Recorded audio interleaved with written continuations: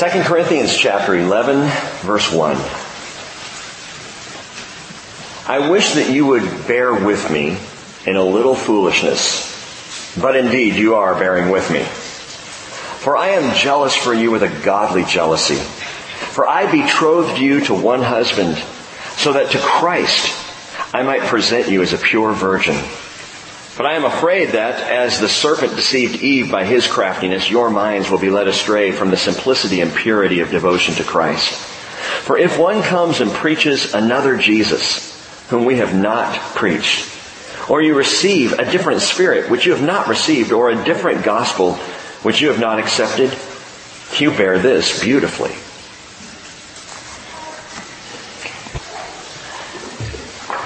It was originally written in a personal letter from one Lord Acton to Bishop Mandel Crichton in 1887. It remains remarkable to me how certain phrases and sayings that we have started out just a personal letter. And we're not even published for the public. This is one of them. He wrote, "Power tends to corrupt, and absolute power corrupts absolutely." He continued and said, "Great men are almost always bad men," which should make you feel better about the whole presidency this year. I read that quote again this week, and I realized Wednesday night we began in 2 Corinthians chapter 10, and we're talking a lot about authority, godly authority, and the authority that Paul had as a missionary, as an evangelist, as a planter of churches, and as a representative of the Lord. But in looking at authority, I recognize authority is a difficult thing to manage. It truly is. Be it in a church, be it in an organization, be it in government, it doesn't really matter. Authority is tough to manage, and few of us manage it well. None of us manage it with pure integrity and perfection. In fact, the old preacher in Ecclesiastes chapter 8 verse 8 said, "No man has authority to restrain the wind with the wind, or authority over the day of death. There is no discharge of authority in the time of war, and evil will not deliver those who practice it. All this I have seen and applied to my mind to every deed that has been done under the sun, wherein a man has exercised authority over another man to his hurt." And so often authority does that. It's happened here. I know that. There is imperfect authority even in our church fellowship. So what is it that makes authority work? What is it that makes it healthy and good and solid and trustworthy? And I come down to really the only thing I can think of, and that is love. That authority that comes from a place of love is good authority. Like, for example, parental authority. Parental authority is a good authority. The love of a father for a daughter. What about the love of a father for a son? Oh, that's love as well. But the love of a father for a daughter is a unique relationship. I already understand this. I love all my sons and daughters equally, and yet not the same. There is a certain, call it protective authority that I have for my daughters, which is different than for my sons. And in that authority, I think that's why handing off my eldest daughter, Hannah, to the hand of Josiah was not easy. And in fact, in my life and in Cheryl's, it was a very significant moment as parents. I kid around a lot about Josiah, that bum who stole my daughter, and it's fun to do, but you need to hear this from me straight up. I entrusted him with my little girl. And in so doing, I could not have asked for a better son-in-law. I could not have asked for a better man to hand Hannah over to. Now, I understand that sounds a bit patriarchal for 2016, for our society. And my response to that is tough. Because right is right. And fathers, listen up.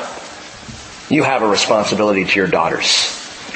And I think as men, we need to be willing to be a little more patriarchal, perhaps, in the love we have for our daughters. Talking about authority, parental authority that is appropriate and right and correct and is permeated by love. I have the same feelings for Anna Marie and for Naomi. Naomi already knows that dating begins at 35. But I care for them in a tender way, even different than David, and David's my youngest. Again, I love them all the same, but my daughters. And even here in late 2016, there remains parental authority divinely given. But I'm not just talking to parents of biological children this morning. In fact, you don't have to have children at all to exercise parental love. As far as we know, Paul didn't have any biological children, but man, he had lots of daughters. Lots of daughter churches who he felt a father love for. In fact, as we get into now 2 Corinthians 11 and trail on into the end chapters of this letter, we hear the heart of the apostle, which is a heart of father love. We already heard it in 1 Corinthians chapter 4, verse 15. He said, if you were to have countless tutors in Christ, yet you would not have many fathers. For in Christ Jesus, I became your father through the gospel. Oh, not a replacement of God the Father. In fact, for Paul, it's not even father as a title. It's father as a heart. Paul had a father heart for all of the churches, for all of the people that he brought to the Lord. We hear it again in 2 Corinthians chapter 12, verse 14. He says, here for this third time, I am ready to come to you, but I will not be a burden to you. I do not seek what is yours, but you. See, that's a parent. I don't seek what's yours. I seek you. It's you I'm concerned about. It's you I love. It's you I have concern for. Children are not responsible to save up for their parents, but parents for their children, Paul says. And that is a right order of things. That the parents have the responsibility to the kids to care for them and to look after them.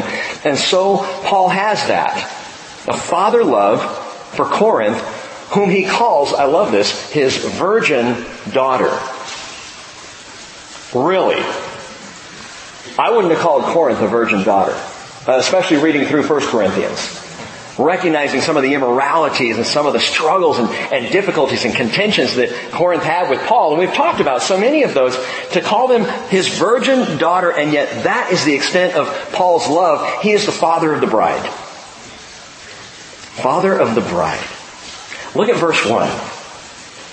He says, I wish that you would bear with me in a little foolishness, but indeed you are bearing with me. What's he saying? What teenage girl has not rolled her eyes at Dad? Putting up with his ridiculous overprotectiveness. I'll drive you to work today. Daddy, I can drive myself. I took it as a badge of honor if I could get Hannah to roll her eyes at me. Especially with bad puns. That was really fun. But Anna Marie and Naomi, even Naomi now at 11 years old, begins to roll her eyes from time to time. I see it. I'm aware of it. Her head can be turned the other way, and I see it in the back of her head. Eyes rolling back. And Paul says, that's what's going on, Corinth. I know you're rolling your eyes at me. You're putting up with me. Paul's describing this daughter who, she knows that he brought her to Jesus. She, the bride, the church there, understands that he brought the gospel first, but that's Paul. Here comes another letter from Paul. Oh, brother. And so Paul begins what has been called the fool's speech. It really picks up steam. The fool's speech proper begins about verse 21 down in the chapter, and we'll get to it Wednesday night. But it runs through chapter 12, verse 13, the fool's speech, where Paul says, I am talking like a fool here. I am going to boast foolishly. I'm going to share some just foolish thoughts. And I'm going to come across the fool's speech. But I love how he introduces it here in these early verses. He does so by calling out a passive-aggressive daughter who's rolling her eyes, dissing dear old Dad. He says right up front, I know what you're doing, Corinth. I get it. And then wisely, Paul goes straight to the heart. Verse 2, he says, for I am jealous for you with a godly jealousy. For I betrothed you to one husband, so that to Christ I might present you as a pure virgin. The father love of Paul. His daughter, Corinth, betrothed by the Father to Jesus. And Paul now takes up this picture of betrothal. We're going to sit in this just for a few minutes. Paul stands in this loving position of a father, pledging his daughter to the perfect husband. Absolutely Mr. Right. And as such, he not only pledges her in marriage, but he pledges himself to protect her purity. That's why he doesn't let these things go. Because Paul says, I have a responsibility here. That was a daughter's father's highest responsibility, was to protect the purity of his daughter, to hand her over to a husband as a pure virgin. Now note this, he says, I betrothed you. King James, I believe, says, I espoused you. Same word, same concept, same idea, and we don't do it in Western culture. In fact, we completely misunderstand the whole betrothal idea. I think it's a beautiful idea, but it's a foreign concept to us that we don't use. Back up. Marriage in Judaism and in Eastern culture especially was a three-part process that we are not about today. And part one happened in the pledge. The pledge. A father would pledge a daughter to who would become ultimately his son-in-law. An arranged marriage. Having one daughter now married and two still in the house, I can tell you, I love the idea. In fact, if some of you guys want to talk to me about your sons, we can get some of this business taken care of right now. Arranged marriages. Well, how do you know they fall in love? Oh, they will. That's all fine. In fact, you know what's interesting in the arranged marriages of past times, and in arranged marriages even in the world today, they tend to last better than marriage by choice? Interesting. I think that's because, side note, love is a choice. Love is a decision we make. It's not a feeling that we have.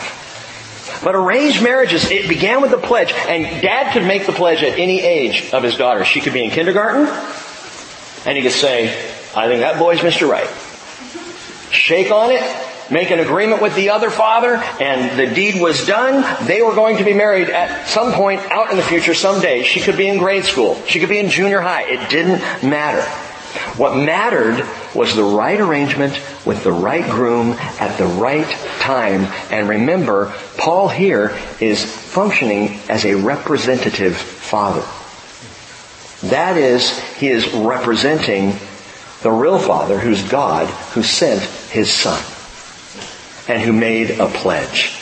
Galatians 4:4, Paul wrote, when the fullness of the time came, God sent forth His Son, born of a woman, born under the law. And so the only begotten Son came pledged to the bride by the Father. God made the pledge. Jesus even said in one of those famous arguments that he had with the Pharisees, he said to them, John 8:42, if God were your Father, you would love me. For I proceeded forth and have come from God. I have not even come on my own initiative, but He sent me. The Father made the pledge. Father pledged Son to the bride, making, by the way, watch this, the pledge with Himself. See, He's the Father of the bride. He is also the Father of the Son, isn't He? Well, doesn't that kind of break down the whole thing a little bit? No, it's perfect. Because if God, the Father of the Son, made the pledge with any other father, it could be broken. When a pledge was made, the pledge was not binding. It was just an agreement that some point down the line, the kids are going to grow up and they're going to get married, and we're pledged to that. But the pledge could be broken. The father could say, I've been watching your son, and I don't think he's a good match for my daughter. So he could pull out. No love lost there. He can move back. The daughter might grow up and say, Daddy, I don't love him. I don't want to be with him. And the father could, he might be singing tradition, but he still could go the way his daughter wants him to go. She could bend his heart. And so they could end the pledge. God the Father sent the Son to the daughter, the bride, making a pledge that is unbreakable. In Hebrews chapter 6, verses 6 through 18, Paul describes that. I believe it's Paul. Talks about that and explains that the Father makes an oath on Himself, not on another. So when God makes a promise, it is absolute. It sticks. It stands. And He made that promise even while we were in kindergarten. Long before we were ready for some kind of marriage or even for a relationship at all. In fact, Paul says in Romans 5:6, while we were still helpless, At the right time, Christ died for the ungodly. But note this again. Once the pledge has been made, it is now the father's responsibility, the dad's obligation, to protect his daughter's purity until he hands her over to the groom. It is his responsibility to keep her virginity. Let's go practical just for a moment. Fathers, do you accept the same responsibility for your daughters today? Oh, Rick, don't put that on me. She has a mind of her own. I understand that.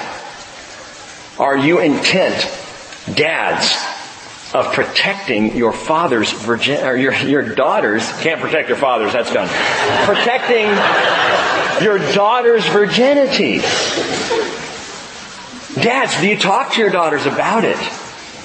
Do you show them the kind of love and affection at home that will make them not want to run to some idiot when she's a teenager?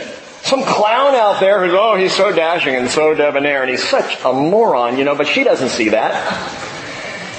And side note, fathers, that's one of the best things you can do. Cheryl taught me this throughout raising our kids. The best thing a father can do to protect the virginity of his daughter is give her love and affection in the home. So that she doesn't need to go find it somewhere else. So that she's not lacking it in her heart. If she knows when she comes in the door, Daddy's got a hug waiting for her. If she knows that there is appropriate, tender love and affection coming from Dad, then the handoff to a good man later is much more pure. So dads, just as an encouragement to you, we do have a responsibility. We do for all of our kids, our sons and our daughters as well. But protect her purity. And Paul says, Corinth, I betrothed you to present you as a pure virgin. Now again, pure? I'm sorry, I know too much about Corinth to hear Paul calling Corinth a pure virgin. I mean, how's that working out for you, Paul? I betrothed you to be a pure virgin to Christ, and look at the mess. And some of you feel that way. And sometimes I feel that way. As one who is supposed to be presented a pure virgin to Jesus, I don't feel so pure. I don't often look so pure. And you might ask the question, well then God the Father fail to keep me pure enough to be wed to His Son? Did He blow it as a dad? No, He didn't. As a matter of fact, He gave the Son to purify the bride. He made sure that I would be pure at the time of the marriage. Ephesians chapter 5 verse 25 says, Christ loved the church and gave Himself up for her so that He might sanctify her, having cleansed her by the washing of water with the word, that He might present to Himself the church in all her glory, having no spot or wrinkle or any such thing, but that she would be holy and blameless. And note this, nowhere in that passage does Paul say, you keep yourself pure. He says Jesus does that. Christ makes you holy. He makes you blameless. He's the one who by His blood sacrifice on the cross has cleansed you once and for all. And by the way, continues to sanctify us to make us pure. So while the Father pledges the daughter to be married to the Son, He gives the Son to make the daughter pure and virginal at the time of the wedding. It's marvelous. This beautiful picture of the bride. And at some point then in the marriage process, and we're still only on the pledge, the groom takes over the responsibility of protecting the purity of his bride. The pledge is followed by the formal betrothal. So part 2 of a 3-part process is the betrothal. This is what's really different than our culture. We do not do betrothal. It is not engagement. When you read that in the Scriptures, when you read about a spousal, it's not the same thing as engagement. It's actually very different. In fact, it's more different than courting even. And most people don't court in our culture today. Josiah did. Now that was weird. He came up to me and he said, Rick, I was wondering if I might court your daughter Hannah. I said, you want to court her? I'm sorry, she's just not that into basketball. Not sure what to tell you. He said, no, I mean tennis. No, courting.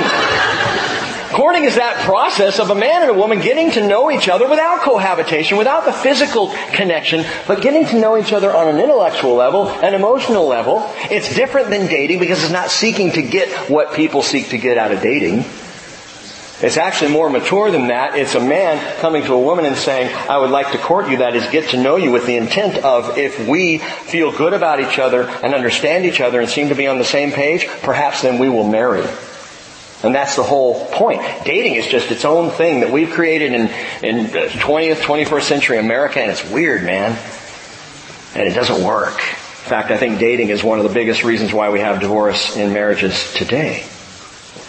But betrothal, what exactly does that mean? Based on the JewishEncyclopedia.com, when the agreement had been entered into, so the pledge is made, but then they come together, had an actual ceremony of betrothal, it was definite and binding upon both groom and bride, who are now on considered man and wife. So they were man and wife, husband and wife, in all legal, in all religious aspects, except cohabitation. So a man and a woman would become betrothed, they would be husband and wife, and for a year they would be betrothed, and they would be married in every single way, except they would not live together or consummate the marriage. That's the only thing that would wait a year. It was so significant, so actual, that to break it off required legal divorce. If you're betrothed and you want to get out of it, you got to go through the process of divorce. So they took it that seriously, and this was the position of Mary and Joseph when suddenly it came known that she was pregnant. Turn over to Matthew chapter 1. Just go a few books to your left. Matthew chapter 1, verse 18. Joseph and Mary were in the midst of their betrothal. So the pledge was already agreed upon earlier, and now they had the ceremony. They were husband and wife, but not sexually, not consummating the marriage, not living together, but married, betrothed. Verse 18 says, now the birth of Jesus Christ was as follows. When his mother Mary had been betrothed to Joseph, before they came together, and by the way, if your translation says anything other than betrothed, it's wrong. Because it is betrothal that's being talked about. It's not engagement, it's betrothal, or espousal. That would work too. When his mother Mary had been betrothed to Joseph, before they came together, she was found to be with child by the Holy Spirit. Matthew is explicit. Now he in a moment is going to quote from Isaiah 7:14 that talks about that the virgin will be with child. But just so you know exactly what was meant by virgin in the prophecy and in the writing here by Matthew, they had not come together. There had been nothing sexual between Joseph and Mary at all. She was a virgin, but suddenly found herself to be with child. How? By the Holy Spirit. Verse 19. And Joseph, her husband, being a righteous man and not wanting to disgrace her, planned to send her away secretly. That is, to divorce her. I like Joseph. You know, we really don't know much about him. But we sure do see a man of character, don't we? This is a guy who, he could have dragged her out into the public square. And in fact, by Jewish law, he could have had her stoned to death. And her father then would be shamed for the rest of his life because this daughter that he was supposed to present as a pure virgin was no longer virginal. And yet, what does Joseph do? He plans to send her away secretly. I can't marry her. He's a man of righteousness. I can't marry her in this condition. This is not my child. Something's happened here. But I'm not going to make a big deal of this. I'm going to divorce her and we'll just kind of send her away. He honored her even in that. But, verse 20, when he had considered this, behold, an angel of the Lord appeared to him in a dream, saying, Joseph, son of David, do not be afraid to take Mary as your wife, for the child who has been conceived in her is of the Holy Spirit. She will bear a son, and you shall call his name Yeshua, for he will save his people from their sins. Yeshua from the Hebrew word Yesha, which means God saves. It's the old kind of Common name Joshua, but it's God saves. That's the name you're going to give him. And verse 22, all this took place to fulfill what was spoken by the Lord through the prophet. Behold, the virgin shall be with child, and shall bear a son, and they shall call his name Emmanuel, which translated means God with us. Let me point something else out to you right here. The word virgin, Parthenos in the Greek, means virgin. There is no other translation for it. And some have tried to argue against this, going back to Isaiah 7:14 and saying, well, the word virgin in Isaiah 7:14 actually means maiden. So it's a maiden can be with child, so it doesn't have to be this virgin birth thing. Let me tell you something. The virgin birth of Christ is absolutely fundamental and critical to Christian faith. Without it, Christian doctrine falls. We teach and believe the virgin birth of Jesus, that it was a God thing by the Holy Spirit that she became pregnant and gave birth to Jesus, who was both fully God and fully man. And it's so important to understand that word in the Hebrew virgin, it can be translated maiden. But out of, I think, and don't quote me numbers on this, but I think out of 9 times that it's used, 8 times it refers to a virgin. And the ninth time, it could go either way. But the issue is this. In Isaiah 7:14, it also says, the Lord says, I'm going to give you a sign. A woman, a virgin, will be with child. And if it was just a maiden, that's not a sign, because maidens have babies all the time. Right? Are you with me? Young women can give birth, can get pregnant all the time. There's nothing significant, supernatural. There's no sign there. God says, I'm going to give you a sign. Something that you're going to see, wow, this is unique. And that is a virgin will be with child. And of course, when Matthew translates virgin in the Greek, he uses the word for virgin. So I wanted to be clear on that.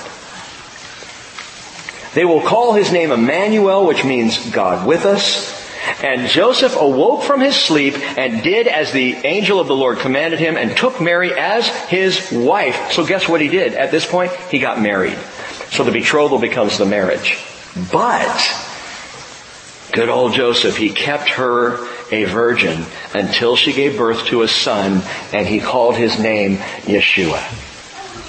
If you read the account of the birth of Jesus, which we are going to, I'm sure, very soon here, if you read the account of his birth in Luke chapter 2, you get more the story from Mary's perspective and what happened with Mary. You see, the angel comes to Mary because she finds out. The angel tells her, you're going to be with child. And she says, how is this possible? I've never been with a man. And he says, the Holy Spirit will come upon you. But what's interesting in the 2 stories of Joseph in Matthew 1 and Mary in Luke chapter 2, Joseph sees the angel in a dream. Mary sees the angel. Period. I mean, the angel shows up, broad daylight, and talks to Mary, but only appears to Joseph in a dream. Why is that? I believe it's because Joseph needed a little more faith. He didn't need proof. He needed faith. And the dream called out faith. Dreams will do that. They will. Dreams that are actually from the Lord will increase faith. And Joseph, as we see, came out of that dream and he did everything right. He kept her a virgin. He protected her purity until they were married. So betrothal was the position of Joseph and Mary, right? Betrothal is also our position as the church right now. We were pledged by the Lord. We are now betrothed, not yet married. That's our position. Isaiah 62 verse 5 says, as the bridegroom rejoices over the bride, so your God will rejoice over you. We are yet the bride, not yet the wife. And yet, we are considered by God to be bound to Christ in all legal and religious aspects except that of cohabitation. Jesus dwells within us spiritually. He is with us. But we have yet to experience cohabitation with Jesus on the level we will when we are home with Him. When we are gathered around the throne, when we are worshiping God and the Lamb, right there, in person, all of the physical out of the way, no more an issue for us. And by the way, you husbands who refer to your wife as a bride, she's not your bride. She was a bride on the wedding day, but when you got married, she's your wife now. I get it. It's a term of endearment, but you're wrong. She is no longer your bride. She's your wife. And we, right now, are not the wife of Christ. We are the bride because we are in the position of betrothal. Now that, understand, it is the divine intention of Jesus Christ, as we talked about, to keep you, to keep me, to keep us virginal, holy, blameless, and pure until part 3, the final marriage. Joel prophesied of it in chapter 2, verse 16. Gather the people, sanctify the congregation, assemble the elders, gather the children and the nursing infants. Let the bridegroom come out of his room and the bride out of her chamber. What for? The marriage feast of the Lamb. And that is coming. And that is expected. That's what the bride, the church, is expecting. In this marvelous 3-part marriage process, we have been pledged to Christ before the foundation of the world. We have been betrothed to Christ, which is where we are right now, but the consummation takes place at the rapture of the church. The harpazo in the Greek, the catching up. When we go home to be with the Lord, we will be caught up to the marriage feast of the Lamb, and all things will come together for the bride of Christ. We will no longer just be the bride. Revelation 19 verse 7, let us rejoice and be glad and give glory to Him, for the marriage of the Lamb has come, and His bride has made herself ready. It was given to her to clothe herself in fine linen, bright and clean, for the fine linen is the righteous acts of the saints. And then He said to me, write, blessed are those who are invited to the marriage supper of the Lamb. And so, like a bride waiting for her groom, will be a church ready for you. Every heart longing for our King. Can you say that this morning? When we sing that song, do you have that sense? Is your heart longing for your King? Are you among those who say, I want to be a church ready for you, waiting for you, longing for you, prepared for you? By the way, that's why last week I made a point of talking about Wednesday night Bible study. I had a young man come up to me this morning and say, it was Joel, I'll just point him out, and say, Rick, I'm missing Wednesday night. I miss it, I can't be here Wednesday night. And I'm like, well, yeah, shame on you. No, you know what? Joel's in a Bible study. He's leading a Bible study Wednesday night, which is why he can't be here Wednesday night. And I'm like, praise the Lord. That's the point. The point is not geographical location or church attendance and checking the box. The question is, are you being prepared to be ready for Him when the bridegroom calls? Are you ready? And the thing that I know, and it's just true. I mean, a lifetime of being involved with church has taught me it is just true. Many, many Christians are not ready, and they're not being prepared, and they're not coming Wednesday night, but they're not getting it anywhere else either. They're just too busy. Cheryl and I have had a crazy month. Crazy. I mean, absolutely insane. Some of you know some of the things that have taken place. But, my daughter has a baby in Wisconsin, so Cheryl's out there. And Thanksgiving, I'm trying to cook the mac and cheese, and we're trying to make it all work. And on top of that, the Nutcracker Ballet, which my daughters are in, and I am too. I'm not saying any more about it, but we're all doing this together. All right, I will tell you this much. I am Drosselmeyer. I'm Drosselmeyer. And that's all you need to know. And please, don't come. Anyway, but we're all doing this, and David's in Taekwondo, and man, the Crawford house is crazy. We have Valentine from Belgium staying with us, and it's just like, whoa, it's insane. And I said to Cheryl just a couple days ago, I said, honey, we need some margin. We need some margin in our life. Not margarine, that's bad butter. Margin. We need some space. I mean, you and I know in American culture, what do? We line up every last second and we fill it. And the reason why I brought up Wednesday night last week, and the reason I bring it up to you again right now, is the one thing you can be assured of. If your life is hectic and crazy and out of control, and you don't have time to sit down and be in the Word of God, and be in prayer, if you're not in a group of people studying the Word together, I can promise you this. On Wednesday night from 6:30 to 8:30, you will have 2 hours of margin with the Lord, where nothing else is going on. You've chosen it here this morning. And I pray that you are blessed because of it. That we are gathering together, not because we think it earns us grace points, but because we want to be a bride ready for you. Ready when Jesus comes. And what this does is there's a space, hour and a half, 2 hours on a Sunday morning. Some think that's too long. There are other churches who do really short margin. That's fine. Actually, I don't think it is, but yeah. We have this space here to gather and to worship, to be in the Word together. And I want to encourage each and every one to avail yourself of margin time with the Lord. Of space in the schedule where you are doing nothing else but being with Him, listening to Him, learning about Him, worshiping Him. Why? So that we will be a bride ready when He comes. And there's more to this. Verse 3. So Paul says, "But I am afraid that as the serpent deceived Eve by his craftiness, your minds will be led astray from the simplicity and purity of devotion to Christ." How did the serpent deceive Eve? We see it happening today. The subtle threat to the betrothed believer. And by the way, Paul's talking to believers. Don't forget that. This is not a message to non-believers, although non-believers can benefit from it. So if you don't know Jesus right now, you can know Him through the writings of Paul and through the Scriptures. But Paul is talking specifically to those who are betrothed, and he says, "I am concerned that you may be deceived like Eve was deceived," and it is always the same thing. The devil comes in and deceives us spiritually. How did the serpent deceive Eve? We've been over this.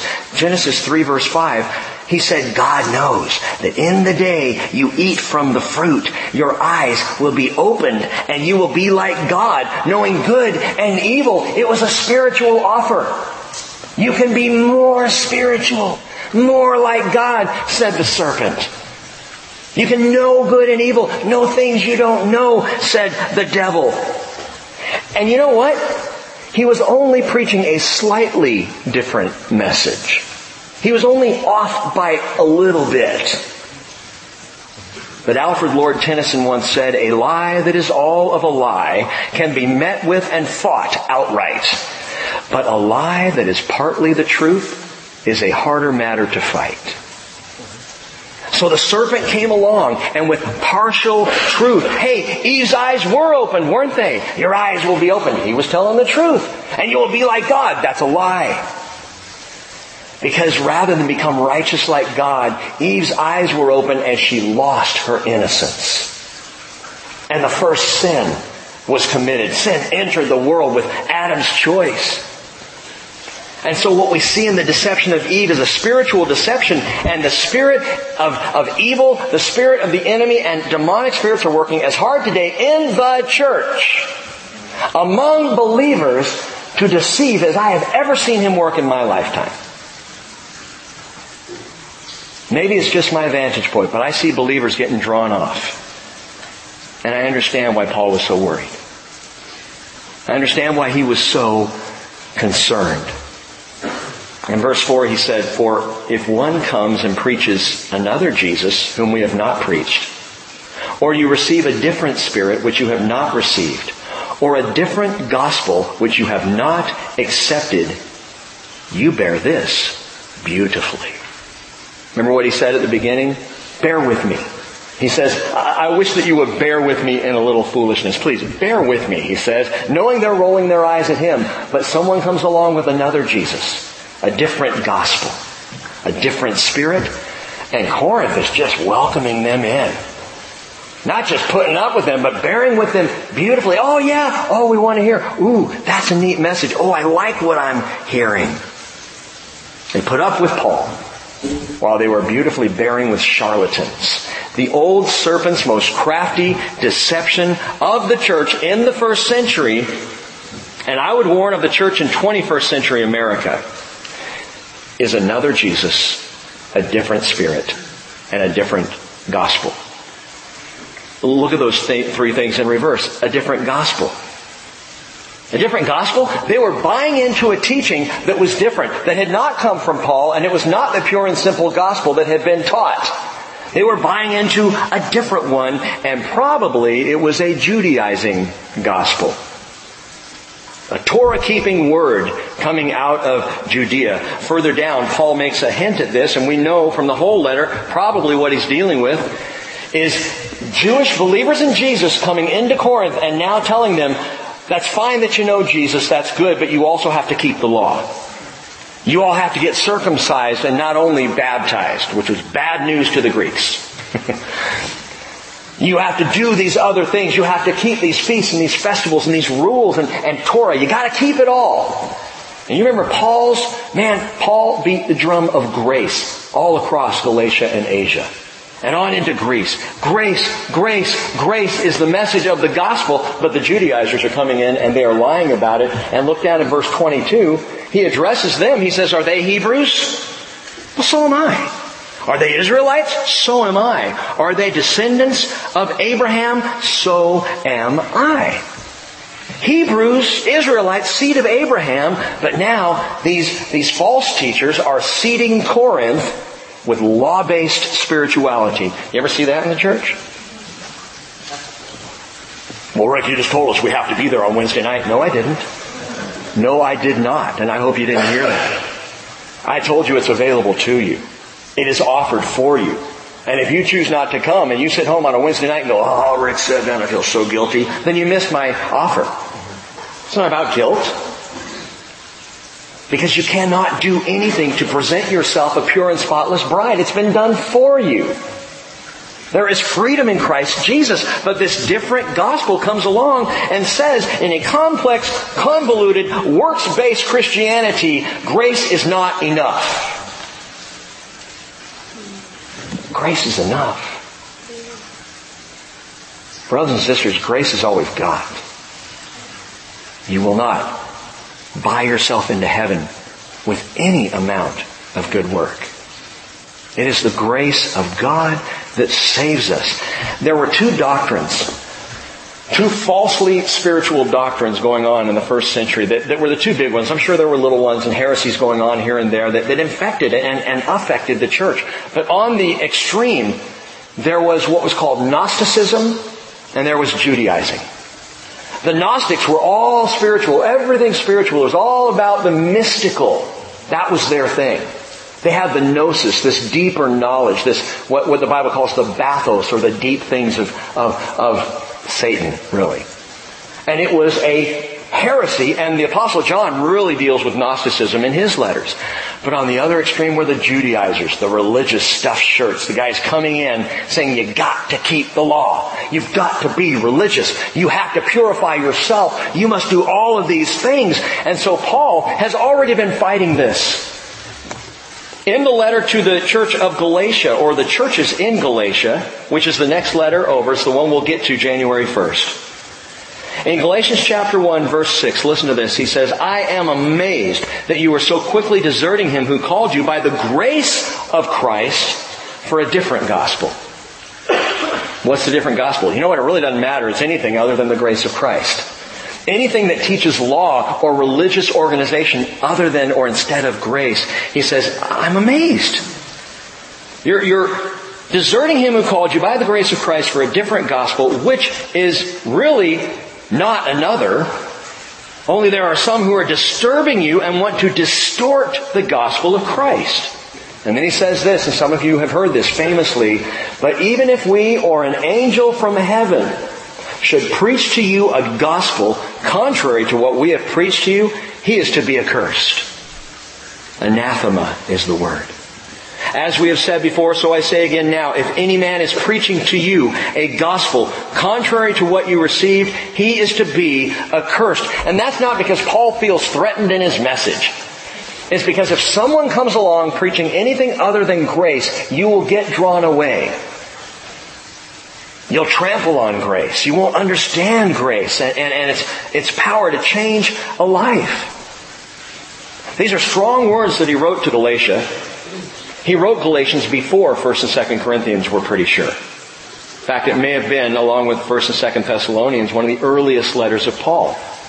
And he wrote because he came into Galatia and those churches preaching grace, and then all of a sudden out of Judea came the Judaizers. Came saying, hey, that's great again. You know, Jesus, you need to be circumcised. You need to do this. You need to do that. And Paul said, that's a distortion of the gospel of grace. Why is it a distortion? Because this different gospel exposes a different spirit. Different spirit. 1 Samuel 15:29 says, the glory of Israel will not lie or change his mind. He is not a man that he should change his mind. Speaking of God. And God is incapable of contradiction. All biblical teaching is therefore in concert with His Spirit. His Spirit. There's only one Spirit. There are many demonic spirits, there are angelic spirits, but there is only one Spirit of God, Spirit of Christ. Just the one. But Paul says you're being deceived by a different gospel and a different spirit. And Christians, even today, keep getting deceived, like Eve, to something more. It's the experiential. And it's dangerous, folks. I'm not saying you can't experience Jesus more. But you need the Spirit of the living God. Once you have the Holy Spirit, He is everything. He's all. And we don't need or look for or desire or chase after something more. And it's chasing the something more that leads people into legalistic, cultish religion. Like that of Mormonism. Which is all based on the angel Moroni coming down and talking to Joseph Smith. And Paul says, even if an angel from heaven preaches a different gospel, he is anathema. He is to be accursed. What about the Spirit of the Lord? Don't worry about trying to understand or even discern what do other spirits look like. Just look at the Spirit of the Lord. Isaiah prophesied. Jesus spoke these words. Isaiah 61:1, the Spirit of the Lord God is upon me. Oh good, then we get to see Him at work. Right? What does He do? He has anointed me to bring good news to the afflicted. Is legalistic religion good news for the afflicted? Hey, come to church and we got a whole litany of things you have to do to make yourself right. Oh, that just sounds exhausting. Because I know how much right I need. Why would I want that? He says, no, I'm anointed by the Spirit to bring good news to the afflicted. He sent me to bind up, to bandage the brokenhearted, not to wound them more. To proclaim liberty to captives, freedom to prisoners, the favorable year of the Lord. And Paul told us in 2 Corinthians 3:17, where the Spirit of the Lord is, there is liberty. See, that comes with grace. Anything else is a different spirit. Where the Spirit of God is, there is liberty. There is freedom in Christ Jesus. But the other spirit, they come on their bicycles. Their black pants and white shirts with their other gospel. With their additional writings. Different gospel, different spirit. And it's not just Mormonism. All the cults do two things. Anything that is a cult falls into this category. This is what primarily they do. Number one, they diminish Jesus. And number two, they diminish grace. They diminish Jesus. He's not really God. He's a son of God. In Mormonism, Jesus is the brother of Lucifer. Both sons, lower beings than God, the Elohim of Mormonism. And they had a big argument over which way they should go with teaching the truth, and Lucifer lost, so Jesus got to bring it, and Lucifer got kind of mad. And it gets really weird after that. Let me tell you something. Lucifer is a created being. Jesus is not. Jesus is God. Always has been, always will be. Who was, who is, and who is to come. That's Jesus. And He's not a parallel being with Lucifer. But the cults, they will diminish Jesus and they will diminish grace. Well, grace is good and all that, but you need to do this or you need to do that. And it's not right. 2 John verse 10, because there's just one chapter. 2 John verse 10, listen to how serious John was with all this. He said, if anyone comes to you and does not bring this teaching, and he's been talking about the deity of Jesus, that Jesus is God. Anyone comes to you and doesn't bring this teaching, do not receive him into your house and do not give him a greeting. For the one who gives him a greeting participates in his evil deeds. We need to understand that when you invite the cult into your home, you're not just inviting a man or a woman or someone deceived. You're inviting a spirit. There is a spirit attached to it, a different spirit than the Holy Spirit of the living God. Now, I'm not saying there aren't those who are anointed and called to preach to Mormons when they come to the door, or to preach to Jehovah's Witness, or to preach to some other cultic group that might show up at your house. Some are prepared, studied, and ready to do that, but even those need to understand that they are dealing with a different spirit. And the way you take down a different spirit is in the name of Jesus Christ. So you need to be clear about that. And if you're not certain about these things, don't invite it in. You're inviting a different spirit into your house. A different gospel brings a different spirit, which is a deceiving spirit, even bringing another Jesus. Another Jesus. Hey, in Paul's day, there were lots of Yeshuas. You know that. Yehoshua, Joshua, Jesus. It was a very common name in the first century and in Judaism. So there were Jesuses running around all over the place, but there was only one Christ. Only one Christ. And it's interesting because even in his language, he uses the word Christ. He says, look back at verse 2, I betrothed you to one husband so that to Christ I might present you as a pure virgin. And then down in verse 3, he said that you would not be led away from the simplicity and purity of devotion to Christ. But if someone comes and preaches another Jesus, well, there were all kinds of other Jesuses. But there's only one Christ. You can only preach the truth of the one Christ. And anyone who tries to preach a Christ who is different than the gospel of grace, that's not Christ. That's just another Jesus. You understand what I'm saying?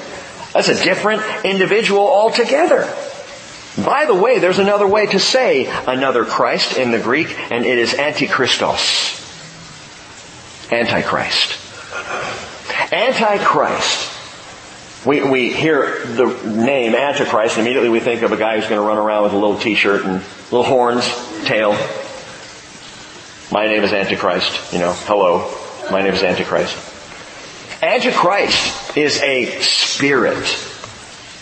Not just the individual who will rise up. The individual who you know what the Bible teaches? Antichrist has been present in every generation. That spirit, that very real spirit, is running around. And it has to be that way. Why would Satan have Antichrist present in every generation? Because Satan has no idea which generation is going to be the last one. So he's got to be ready. That Antichrist spirit, I believe, filled Nero. I believe that Antichrist spirit filled Hitler. That Antichrist spirit would, going further back, fill Haman, who tried to take out the Jews. We've seen this spirit crop up many different times in many different people. And John writes in 1 John 2:18, children, it is the last hour. And just as you have heard that Antichrist is coming, and he is, even now many Antichrists have appeared. And from this we know that it is the last hour. That spirit's in the world. 1 John 2:22, John writes, who is the liar but the one who denies that Jesus is the Christ? Only one Christ. And that Christ is Yeshua. Born of Mary and Joseph by the Holy Spirit. Joseph, not his actual father, you know. Who is the liar? But the one who denies that Jesus is the Christ. This is the Antichrist, the one who denies the Father and the Son. Why? Because again, there is only one Christ. One way, one truth, one life. And Isaiah talked about him. Isaiah 9:6, for a child will be born to us, a son will be given to us, and the government will rest on his shoulders. His name will be called Wonderful, Counselor, Mighty God, Eternal Father, Prince of Peace. And in 1 John 5:20 he says, we know that the Son of God has come and has given us understanding so that we may know Him who is true. And we are in Him who is true, in His Son, Jesus Christ. This is true God and eternal life. And He is our betrothed, the one Christ. There is not another who can save you. Neither is there a different gospel or a different teaching. So all that being the case, how do we remain virginal until the wedding? I mean, what is our part in this? How do we avoid the deception of another Jesus? Of another spirit that is out there, a different spirit? How do we avoid the deception and the lie of a different gospel? I tell you, as a pastor, I watch these things. I see Christians chasing down another spirit all the time. Now, sometimes it's an obvious, blatant spirit, Rhymes with... I can't even think of one that rhymes with NFL, but we'll just let that go. There's all kinds of other things that draw us away, but when we're talking about another spirit, we're talking about something that will draw you away religiously, spiritually, faith-wise. Draw you into some aspect of Christianity that is pulling you away from the one Christ. And I do see this happen a lot. And you do as well. How do we remain virginal? Knowing that we are filled with the Holy Spirit of the living God, the Spirit of Christ Himself. That we are receiving the one true gospel. How do we do it? What's our part? Paul's already told us. Look at the end of verse 3. It is in simplicity and purity of devotion to Christ. Simple, pure devotion. Now I want to end on this because it is vital to understand. There is one little word in this verse that makes all the difference in understanding it. One little word, and the word is ice. Ice. It's spelled E-I-S in the Greek. If you note at the end of the verse, it says the simplicity and purity of devotion to Christ. The word ice is that word to. And it is so important that we get that word right. Devotion, that's added by the translators, and there's a reason for it. They are right to add it. It is a good addition to help understand what the word to is really all about. Because the Greek word ice literally is to, unto, or toward. That is simplicity and purity unto Christ. Toward Christ. Okay, so what's the big deal? The big deal is this has been preached and taught as the simplicity that is in Christ. In fact, that's the reading in the King James translation, and it's one of the places the King James kind of veers off. The simplicity that is in Christ, or the simplicity of Christ. May I ask you a question? Is Christ simple? Pure, absolutely. But is Jesus simple? Is the Christ Jesus that we have come to know and love and understand in the Scriptures simple? Not even close. Try to plumb the depths of God. He's unfathomable. Jesus Christ is unfathomable in power, in glory, in love, yes, and in authority. Paul is not saying this is all about simple Jesus.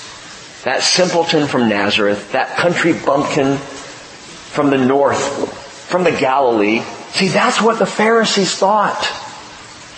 At least that's what they tried to tell themselves. That's what the people thought until they heard him teach and they went, whoa, where is this simple Nazarene getting these words of wisdom? You see, there was nothing simple about Jesus. The simplicity is on our part. Look around. We are all pretty simple. Well, I'm not. I'm very well learned. Yeah, which makes you even more simple than you know, bro. Paul said in Romans 11:33, oh, the depth of the riches, both of the wisdom and the knowledge of God, how unsearchable are His judgments and unfathomable His ways. And so while it's true of us that absolute power corrupts absolutely, and great men are almost always bad men, that is not true of the one who has been given all authority in heaven and on earth, that is Jesus Christ. He is not simple. The simplicity, get this, the simplicity and the purity spoken of here is ours to Him. It is our simple devotion to Him. It is our pure devotion to Him. It is our love for Him. It is the bride's love for the groom. The betrothed to the beloved. Paul is describing devotion to Christ pure and simple. And for that part, it is pure and simple. For you, for me, to be devoted to Christ is not difficult. This is not a hard thing. While He is beyond all comprehension, while He is marvelous, yet I can approach Him in my simplicity, and the youngest child loves Jesus. The youngest of children can sing, Jesus loves me. This I know, for the Bible tells me so. Simple! And the most learned scholar can just simply love Jesus as well. That's our part. That's the daughter's part. That's the part of the bride. He showed up on the eve of our wedding. Now, I think I've told this story before, but I want to give you a part of it that I haven't shared. Showed up on the eve of our wedding at the church. We're all gathered there for the rehearsal. We're laughing and joyful and having a great time. Cheryl's there. I'm there. My groomsmen, her bridesmaids, we're all there. And the corner door by the front opened. And there he stood, tears running down his face. A young man smitten with my bride. True story. And he stood up there. He beckoned for her to come and talk to him. And she looked at me and I'm like, go talk to him. Poor sap. She goes over there. She's standing there, she's talking and he is just begging her not to marry me, but to give him the chance to win her heart. And one of my groomsmen was standing there beside me going, you need us to take care of this? You worried about this, Rick? And I said, nah, it's all right. Why? Because I knew her devotion. I knew the devotion of the bride. And no question about where Cheryl's heart was. That is how to be found pure at the marriage feast of the Lamb. Just be devoted, simple and pure. Devoted to Jesus Christ.